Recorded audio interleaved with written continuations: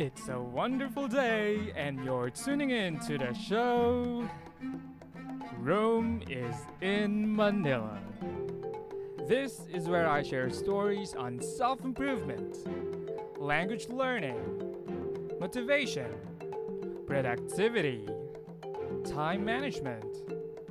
Name it, and I'll try to have it. Honestly, this sounds a little corny, but you'll be hearing this intro for all of this month's episodes, so just enjoy the sounds of it while it lasts. This episode starts in 3, 2, 1. Hello, Garrett. I think naka-mute ka pa. Sorry, nangamusta pa ako. Nakamute naman ba ako? Kamusta? Ayos naman. It's been a while, no? Since the last time na nagkita tayo in person. Yeah. How are you doing? Ako pa. Okay naman, no? Trying to cope. Kasi, alam mo naman, di ba, yung industry namin, face-to-face selling to eh. Pero ngayon yan, naka-digital. Mm-hmm. So, challenging, pero unti-unti, nakaka-cope naman. Ikaw, kamusta? Saan ka ngayon?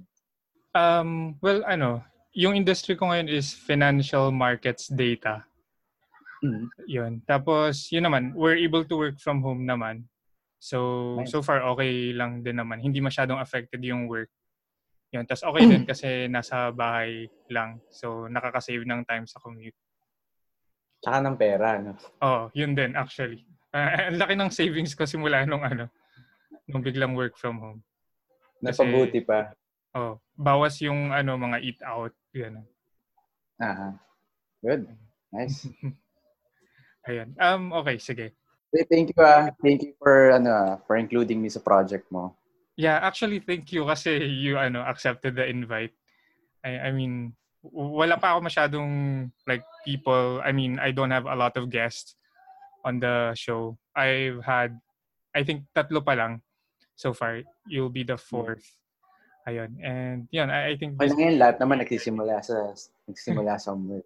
Right. Thank you. All right. So, yeah. Thank you, Garrett, for being here with me today. And yan, okay, I'm seeing that my connection is unstable, pero...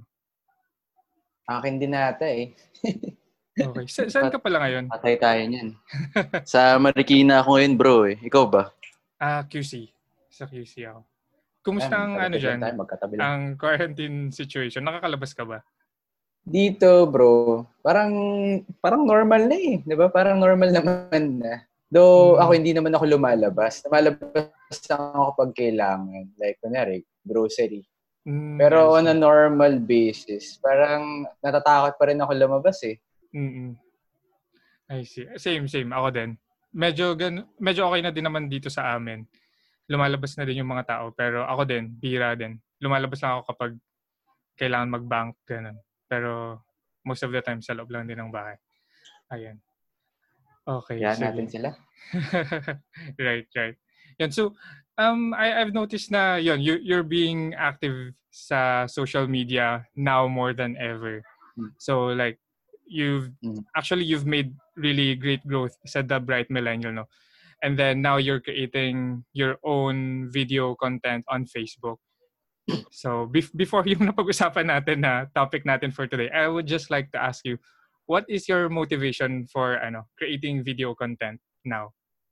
Creating video content. Okay. Dalawa yung motivation ko eh. Internal tsaka external. Internal, kasi I would want to push past my limits. Mm-hmm. Kasi di ba, kilala mo naman ako, sobrang introvert ako. Mm-hmm. Even yung mga ginagawa ko, even before the videos, di ko akalain na kaya ko siyang gawin. Pero, struggle up to now, nag-struggle pa rin naman ako from time to time.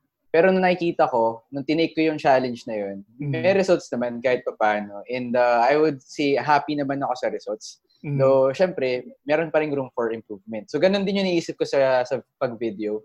Naisip ko, okay, sobrang outside my comfort zone to. Sobrang crazy nito pag ginawa ko to. So, sige, gawin natin. Baka may mangyaring maganda. So, I think okay naman kahit pa paano. Sobrang dami pang room for improvements. Pero I'm happy na finally na-convince ko yung sarili ko na mag-video content. So, yun yung internal. More of, may gusto lang patunayan sa sarili ko na Tsaka gusto ko rin mag-inspire ng mga tao na, kunwari sila, kunwari may mga makarelate sa akin na gusto nilang magkaroon ng voice, no? Kasi meron silang message. Right. Meron silang message na makakatulong sa mga tao, pero they don't actually say it out. No? Hindi nila nilalagay yung content nila sa mundo kasi nga nahihiya sila. So parang gusto ko lang maging proof na okay, kahit introvert ka, kahit hindi natin singgaling yung mga extrovert sa communication and all, kaya, 'di ba? Kaya natin 'yan. Kaya natin gawin 'yan at some point. And yun, yung mismong message din.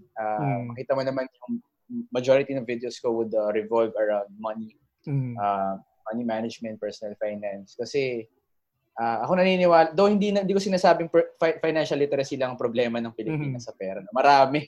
Right. No? Sobrang complex niyan. Pero I would say na yung financial literacy, one of the problems when it comes to money. Lalo na yung mga okay naman yung kinikita. Right. Diba? Pero at the end of the day, wala pa rin maitabi, wala pa rin maipon. So, yun yung mga motivation ko, Rome. Wow. Nice. That's really great. And thank you for doing that, no? Kasi I believe na hindi lang millennials yung nakikinig sa'yo. I think kahit mga mas matatanda pa sa atin, nakikita ko nagko-comment sila sa videos mo and all. So I think you're helping a lot of people by doing this.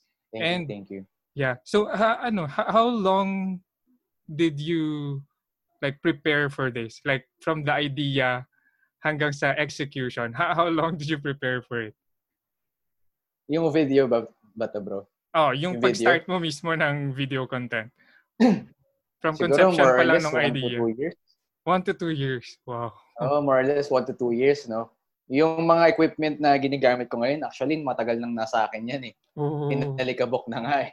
So, parang that time, parang feeling ko, sige, ang excuse ko kasi dati parang wala kasi akong equipment eh. So bumili ko ngayon sa Lazada. Starter pack lang naman, mura lang siya. Nung dumating na, hindi pa rin ako nag-shoot ng videos. Siguro mga 1 year ago na yun. And even before naman nun, nung pagbili ko ng equipment, naisip ko na rin siyang gawin. Pero yun, maraming hesitations kasi nga, yun, medyo mahihain niya kasi ako. Tapos, may some level of perfectionist ako eh. Parang naisip ko, hindi pa maganda yung kakalabasan. So, wag na lang muna siguro. Parang So, ano finally yung naging push mo para to finally start it? Okay, ano yung naging push? Siguro parang siguro one factor would be the competition. Sobrang tight ng competition niya sa space, sa industry na ginagalawan namin. So parang marami na kasing gumagawa nung usual na ginagawa namin sa Bright Millennium pages, yung mga content, mga usually visual content lang, as in photos, images, ganyan. Marami nang gumagawa nun. Ang napansin ko, wala pa masyadong gumagawa videos. So naisip ko, matagal ko naman nang naisip yun, pero wala nga lang akong courage to actually do it. Tapos, nagkaroon ng quarantine niya, di ba? ECQ factor din to for me kasi magkaroon ako ng maraming time on my hands. Parang hindi ako makalabas. Tapos, nakakapag-meet naman ako ng mga clients. Pero, kagaya nga na sinabi mo kanina, tipid din talaga sa oras sa commute. And as you would imagine, kami kasi, lipat-lipat kami ng points eh. Diba? Iba-iba yung meeting place. So, malaki talaga yung kinakain na time for commute or kahit mag-drive. Diba? So, yung natipid ko dun, parang pwede akong gumawa ng something else. And yun nga yung napag-trip ako gawin. Mag-video content, mag-shoot ng videos. And to tell you, sobrang awkward. No? Up to now, naka-release na ako ng 6 videos. Awkward pa rin. Well, yeah, I think lahat naman pinagdadaanan yun. Pero yeah, you're doing so great from managing a page and then now you're showing your face on video, publishing that for everyone to see. And once you put something on the internet, everyone will see it hanggang forever. Hanggang may internet, di ba? So, yeah, it's so brave of you to do that. Pero yun, actually, for me, I feel like a fan of you kasi, both of us studied chemical engineering and then somehow, parehas tayo na nag-divert sa traditional na role ng chemical engineers. And naligaw ba tayo? Hindi naman. I'm actually looking up to you in that way na after studying chemical engineering and then you did something else outside the box and you're actually very successful in it. Ayun, so yun, I'm looking up to the Garrett Maralit that you are today. And in relation to that, yun, I'd like to ask you kung ano yung top 3 skills that made you be the Garrett Maralit that you are today. I think number 1, Rom, would be anything na may kinalaman sa sales. No, so alam mo naman yung industry na ginagalaw namin is basically sales. Diba? Right. Even though sabihin natin hindi naman siya talaga totally benta-benta lang, you would have to educate people. Pero at the end of the day, sales role pa rin naman yan kahit anong itawag mo siya. Right, diba? Kahit na advisor yung tawag, agent pa rin naman yun at the end of the day. So sales, parang yung mga sales skills na na-develop ko over time, yun talaga yung naging malaking factor. Kasi kung hindi ko siya na-develop, baka maaga akong naalis dito sa industry, no? Dito sa company ko. And wala kasi ako nun eh. Alam mo naman sa tayo, yung inaral natin chemical engineering, wala namang sales background, wala namang finance. Finance background natin, economy, di ba? Engineering, economy. Pero other than that, wala naman na. No? So, and being an introvert, hindi rin talaga ako magaling kumausap ng tao. Diba? Very awkward. I don't like small talks. Hindi naman sa ayaw ko sa tao, no? Mabait naman ako. Mabait naman ako kahit papaano. Medyo mukha lang masungit. Tsaka hindi talaga ako mahilig mag-approach sa mga tao. No? So, yun yung naging challenge. Pero yun, over time, dun sa 3 years sa stay ko dito, unti-unti, medyo nababago ko naman siya or nai-improve ko naman siya. So, number 1 would be yan, sales skills. Number 2 probably is yung social media marketing skills. To medyo social media marketing. Yes, yun yung nag-save sa career ko dito sa industry. Kasi nga, I have very limited network given na super introverted ako. I cannot stress that enough. Para lang may mga nakikinig sa podcast mo na akala nila disadvantage or weakness yung pagiging introvert. No? Actually, hindi naman. Right. May work around naman yan kung gugustuhin mo. So, yun. Yung social media marketing skills, yun yung at least parang nagbigay sa akin ng name dun sa industry, dun sa space. Parang nagkaroon ako ng parang instant credibility kasi nakikita ako ng mga tao. And even before we meet in person, may konting trust na kasi nakikita nila na very active ako on social. And I actually add value to them, no? Kahit hindi pa kami nag-usap in person. Siguro third skill would be siguro leadership skills. Kasi malaking chunk din ng role ko ngayon is to lead or to manage my advisors. Currently, I'm handling 30 plus advisors direct to me. And malaking factor siya kasi sila, yung team ko, sila yung katulong ko dun sa mission eh. Diba? So, ito sobrang cliche na nito, pero if you would want to go fast, diba? You go alone, pero if you want to go far, you go with the team, you go together. So ako, dito sa mission na to, naniniwala ako hindi to kaya ng isang tao. Sobrang daming Pilipino, diba? And marami pang kailangan gawin, marami pang dininiwala sa insurance, marami pang dininiwala sa investment, or kung nag-investment na i-scam pa, marami pang kailangang ayusin dito sa space na to. So, yun, di ba? Very crucial na meron kang team na nag-grow mo sila, na supervise mo sila to actually fulfill that role together. And yun siguro yung top 3 skills na natutunan or siguro naka-help kung para maging ikaw today. Man ako ngayon. Okay, so parang ganun. Sales, social media marketing, and leadership skills. So for you, Garrett, like how did you gain all these skills? How did you develop them? Did you have any mentor or paano mo na-develop yung mga skills na to? Okay. I may add pala ako dun, no, sa skills. Siguro pang fourth or tayo siguro na leadership skills. More on parang technical skills with regards to finance. Kasi wala naman tayong background eh. Wala naman tayong background ng personal finance. We don't actually know how to do that. So yes, magandang meron kang marketing skills. Pero ano lang naman yan eh. Ma-market mo lang naman kung ano yung alam mo eh. So kung wala kang alam in the first place, hindi mo naman pwedeng dayain yan. Right, diba? Kung na rin, hindi ko talaga alam how investments work, how insurance work, Hindi pwedeng puro marketing lang. Kailangan meron ka ng core competency. So, yun pala nakalimutan ko lang banggitin. And dun naman sa next question mo kung paano ko sila na-acquire. Yes, I do have mentors, especially in finance. So, siguro ang mentors yun sa finance, yung mga manager ko sa industry, yung mga finance coaches that we have in the country, sila Sir Randall, yan, sila yung mga naging mentor ko dito. And even before meeting them in person, binabasa ko na rin yung mga book nila. So parang alam ko na may konting idea na ako dun sa framework kung ano yung mga tips nila. Okay? Tapos ako mahilig akong matuto. Okay? Parang I consider myself a lifelong learner. So mahilig ako more on mga seminars, mga online courses, mga books, ganyan. Yung social media marketing skills ko, natutunan ko yan sa mga online courses na tinake up ko before. Di ba uso yung Udemy, mga ganun. Bumibili ako ng courses sa ganun. Tapos inaaral ko siya. Ang struggle lang doon, since online, minsan tatamarin ka. Pero, yun, at least unti-unti makakompleto mo naman siya. Right. And experience, of course. Experience, yun yung pinakamalaking factor dito. Di ba ganun nga daw matuto? Parang chunk is when you actually do it. Kesa yung puro theory ka lang. So, experience, tsaka yung mga failures, mga bad decisions, yan yung mga malalaking learning experience na I would say malaking naitulong sa akin ngayon. Kasi syempre pagka nagkamali ka, hindi mo makakalimutan yan eh.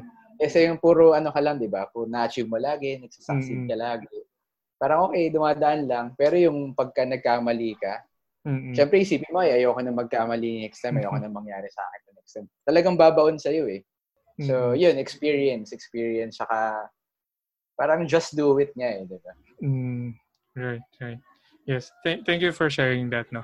And yun, naisip ko lang right now na so you had these 3 important skills that brought you where you are today. Pero I'd also like to know if there's anything you've learned from studying chemical engineering na still relevant to you today, na do you think is helpful to you in what you're doing right now? Okay. Siguro ang top of mind ko dyan, yung idea na lahat ng problema may solusyon. Parang ganun. Diba? Tayo, kung ano mga problems yung pinapakita sa atin back in college and in some way or another, meron niyang magiging solution. So parang yung idea na yun, yung ganong thinking, parang bumaon siya sa akin eh. Diba? Siyempre, sobrang struggle kaya nung college. So parang talagang bumaon sa akin yun na, okay, may mga problemang ganito. May makasolusyon to. Baka hindi lang obvious sa akin ngayon. Pero meron. Kailangan ko lang isipin kung paano ko to gagawin. Okay, siguro yung mga ganun. Syempre medyo less on the technical stuff. Like yung paano ba mag-design ng reactor. Syempre hindi ko na yun ginagamit. Pero more of that. More of how to deal with problems. Mga ganun.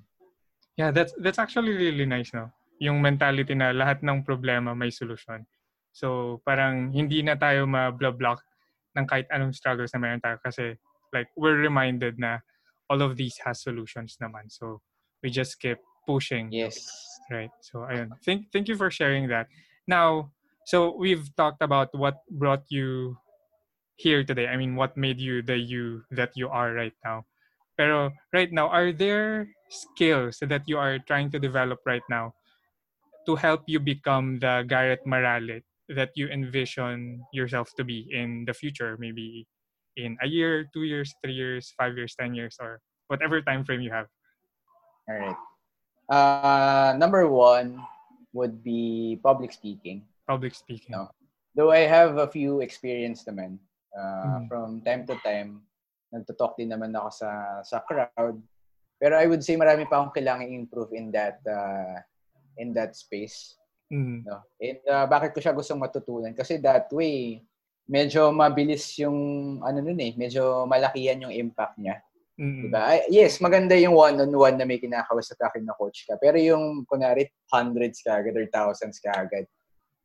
Ang laki kasi ng impact dun eh. Diba? Right. Kung ang mission ko man is to actually reach out to as many people as I can, siguro through public speaking ko magagawa yun eh.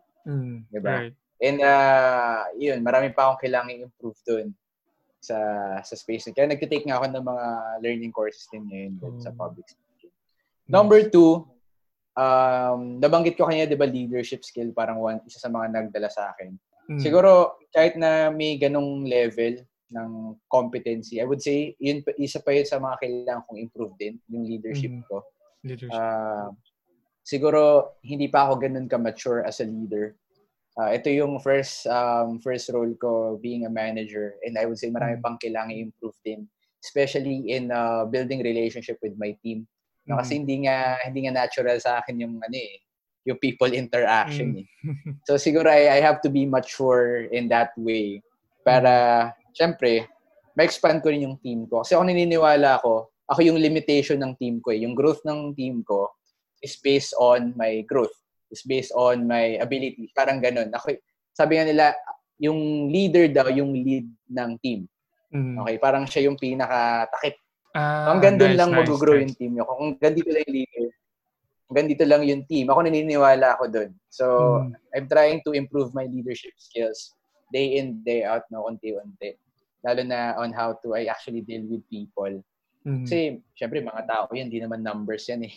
Right. Hindi naman, porque sales puro numbers lang. Syempre, hindi siya ganun kasimple. Diba? Right. And number 3 na skill, probably, video blogging. Video blogging. Since pag-usapan na natin kanina. Gusto kong ma-master siya. Parang gusto kong magkaroon ng some level of mastery in video blogging. Para every time na gagawa ko ng content, empowering siya. Na actually may magbabago. Medyo idea siya, pero parang may gusto ko may magbago dun sa buhay nung nakanood. Or at least meron siyang gawing iba. Or ma-inspire siya to actually take action. Parang ganun yung gusto kong mangyari.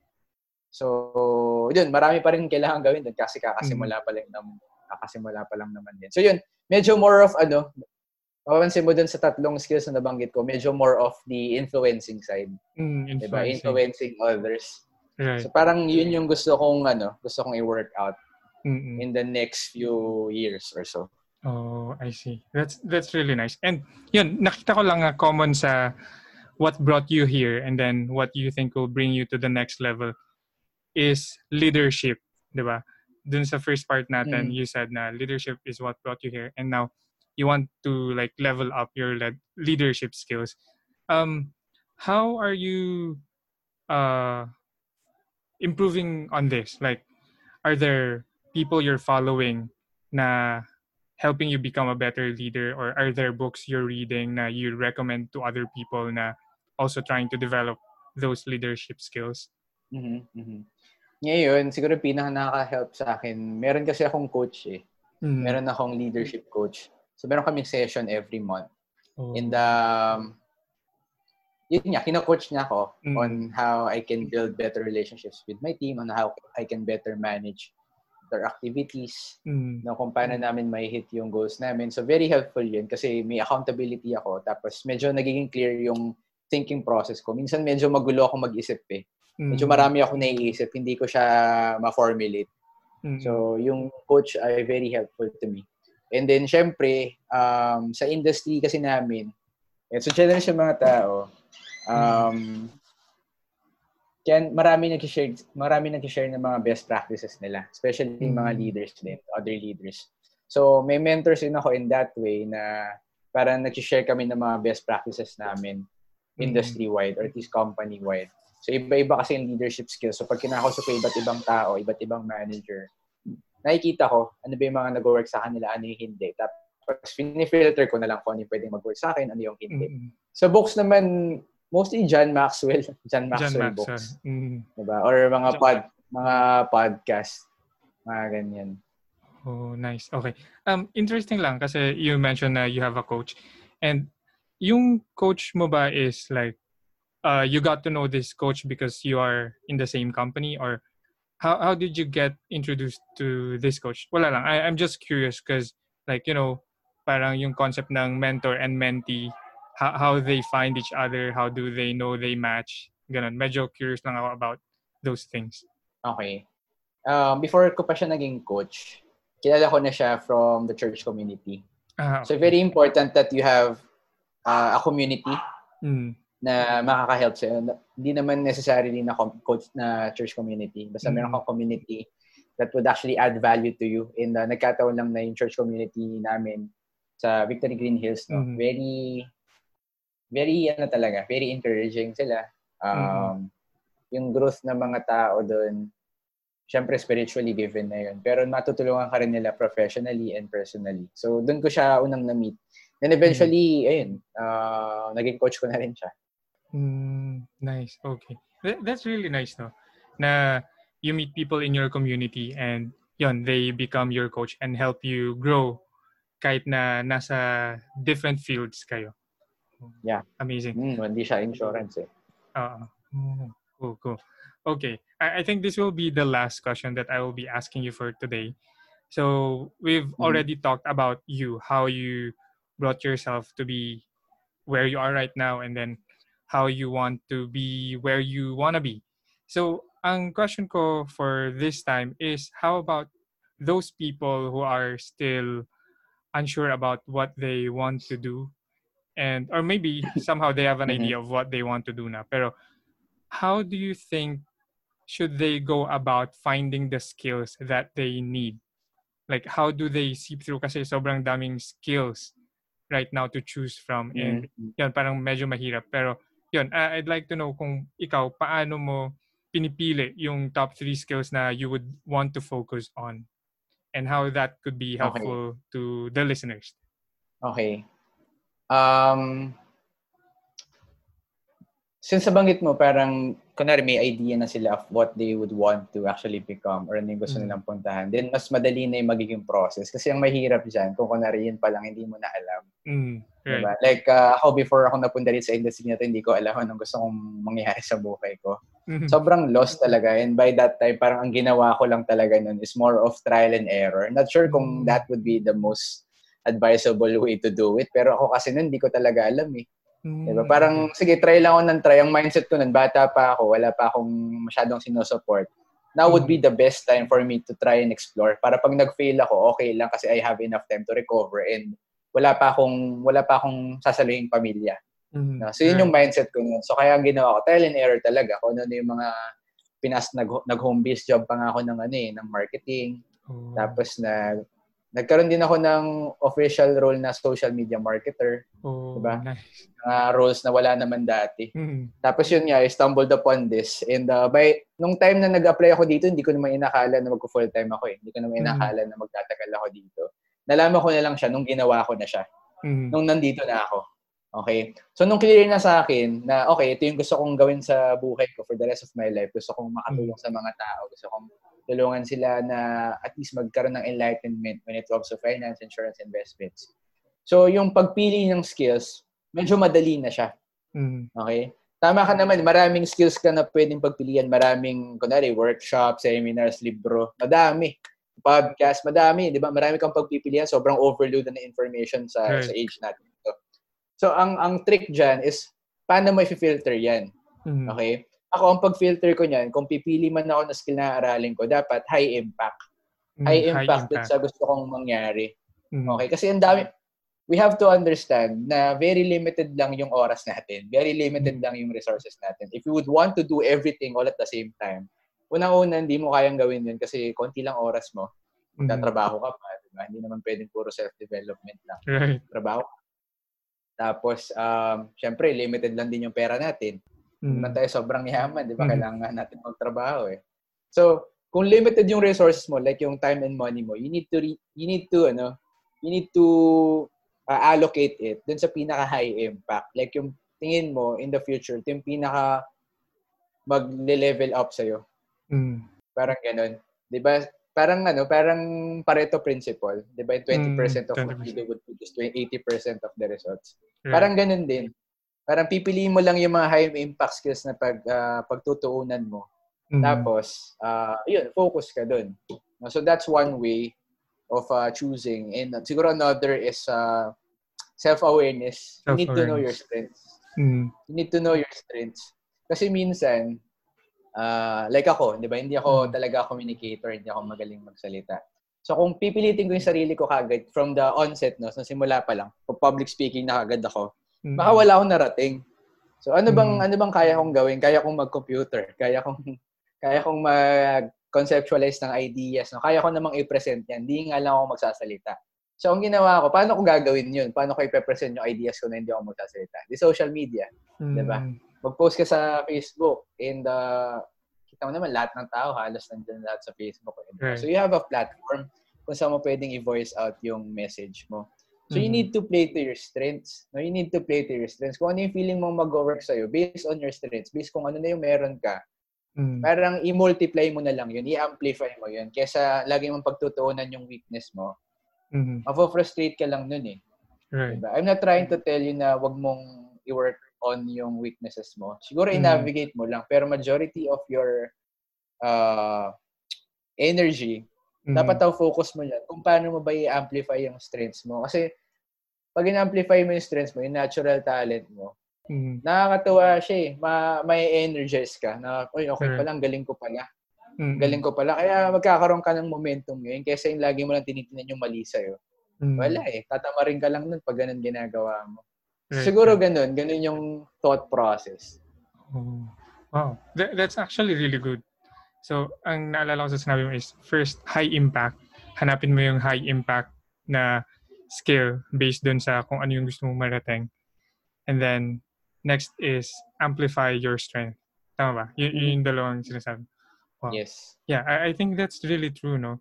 Na yun yung easier way para mahanap mo yung skills na makakatulong sa'yo kung saan mo man gustong makarating. Yeah, you're going to add something. Pwedeng pa-add, siguro para tatlo, no? Para sure. Tatlo. Siguro third point would be, dapat kung ano man yung aaralin mo or ano man yung titake mo na course or something like that, it should be aligned to your values. Diba lahat naman ng tao may values yan eh. So tingnan mo ngayon, kung ito bang tinuturo nitong tao na to, tinuturo nitong workshop na to, itong skill ba na to, align ba to sa values ko? Kasi baka naman hindi. And pagka hindi yan align sa values mo, most likely i-reject lang din yan ng utak mo. So baka sayang lang yung effort, di ba? Very particular to kung kunwari may pipili ka ng mentor or pipili ka ng parang author na i-follow mo ganyan. Kung hindi kayo parehas ng values, di ba? Paano ka maniniwala sa kanya? So baka nagsasayang ka lang ng oras. Right. Yes, so hanapin mo yung value mo, no? I think yun yung minsan challenging eh.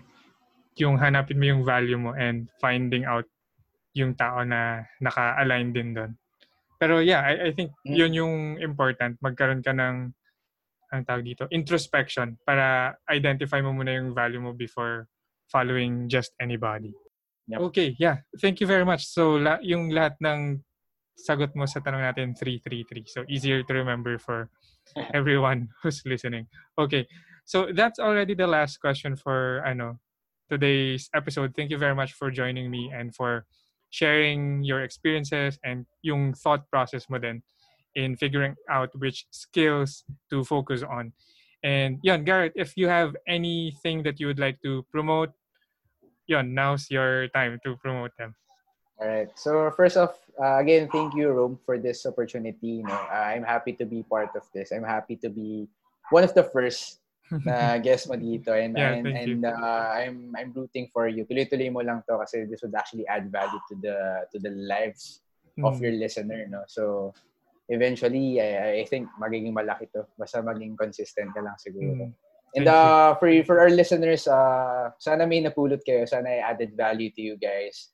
Sana we added value to you. Sana this would actually encourage you to live a better life or at least career-wise, no? Since medyo career related yung mga pinag-usapan natin. And if you would want to follow me, no, meron akong Facebook pages, yung The Bright Millennial and yung sarili kong page, Garrett Maralit, RFP. Okay? So, please follow us or please follow me in those pages para sa other content na possible makatulong sa'yo. Yan lang. All right. Thank you so much. Thank you very much. And thank you very much to all of you who listened to today's episode about skill building, personal branding, and future-proofing your career together with Garrett Maralit. Thank you very much, Garrett, for spending your valuable time together with me in today's episode. And yeah, I really appreciate everything that we've discussed today. And hopefully, all of you listeners will find value in everything that has been discussed. And yeah, we'll see you again next week. By the way, this episode is also published on YouTube. If you want to see our faces, yeah, you can do that. You can look it up on YouTube. Just search for my name. That's Rome Juanatas, Juanatas. And yeah, there's actually a cookie content at the end of the video that's not included in this audio episode. If you want to check it out, I suggest you check out YouTube. And yeah, please subscribe if you haven't subscribed yet to Spotify. Please do. Apple Podcasts, please do. And YouTube, please like the video. And yeah, also subscribe if you think that I'll be creating more valuable content in the future. And yeah, I'd like to shout out to a friend who supported my episode last week. Hello there, Wesley. I hope you're listening. Thank you very much for sharing the previous episode to your college friends. I really appreciate it. And to all of you who are listening, and yeah, you're still listening right now, thank you very much. And if you find this episode valuable, please share it with your friends and families. Thank you, and I'll see you next time.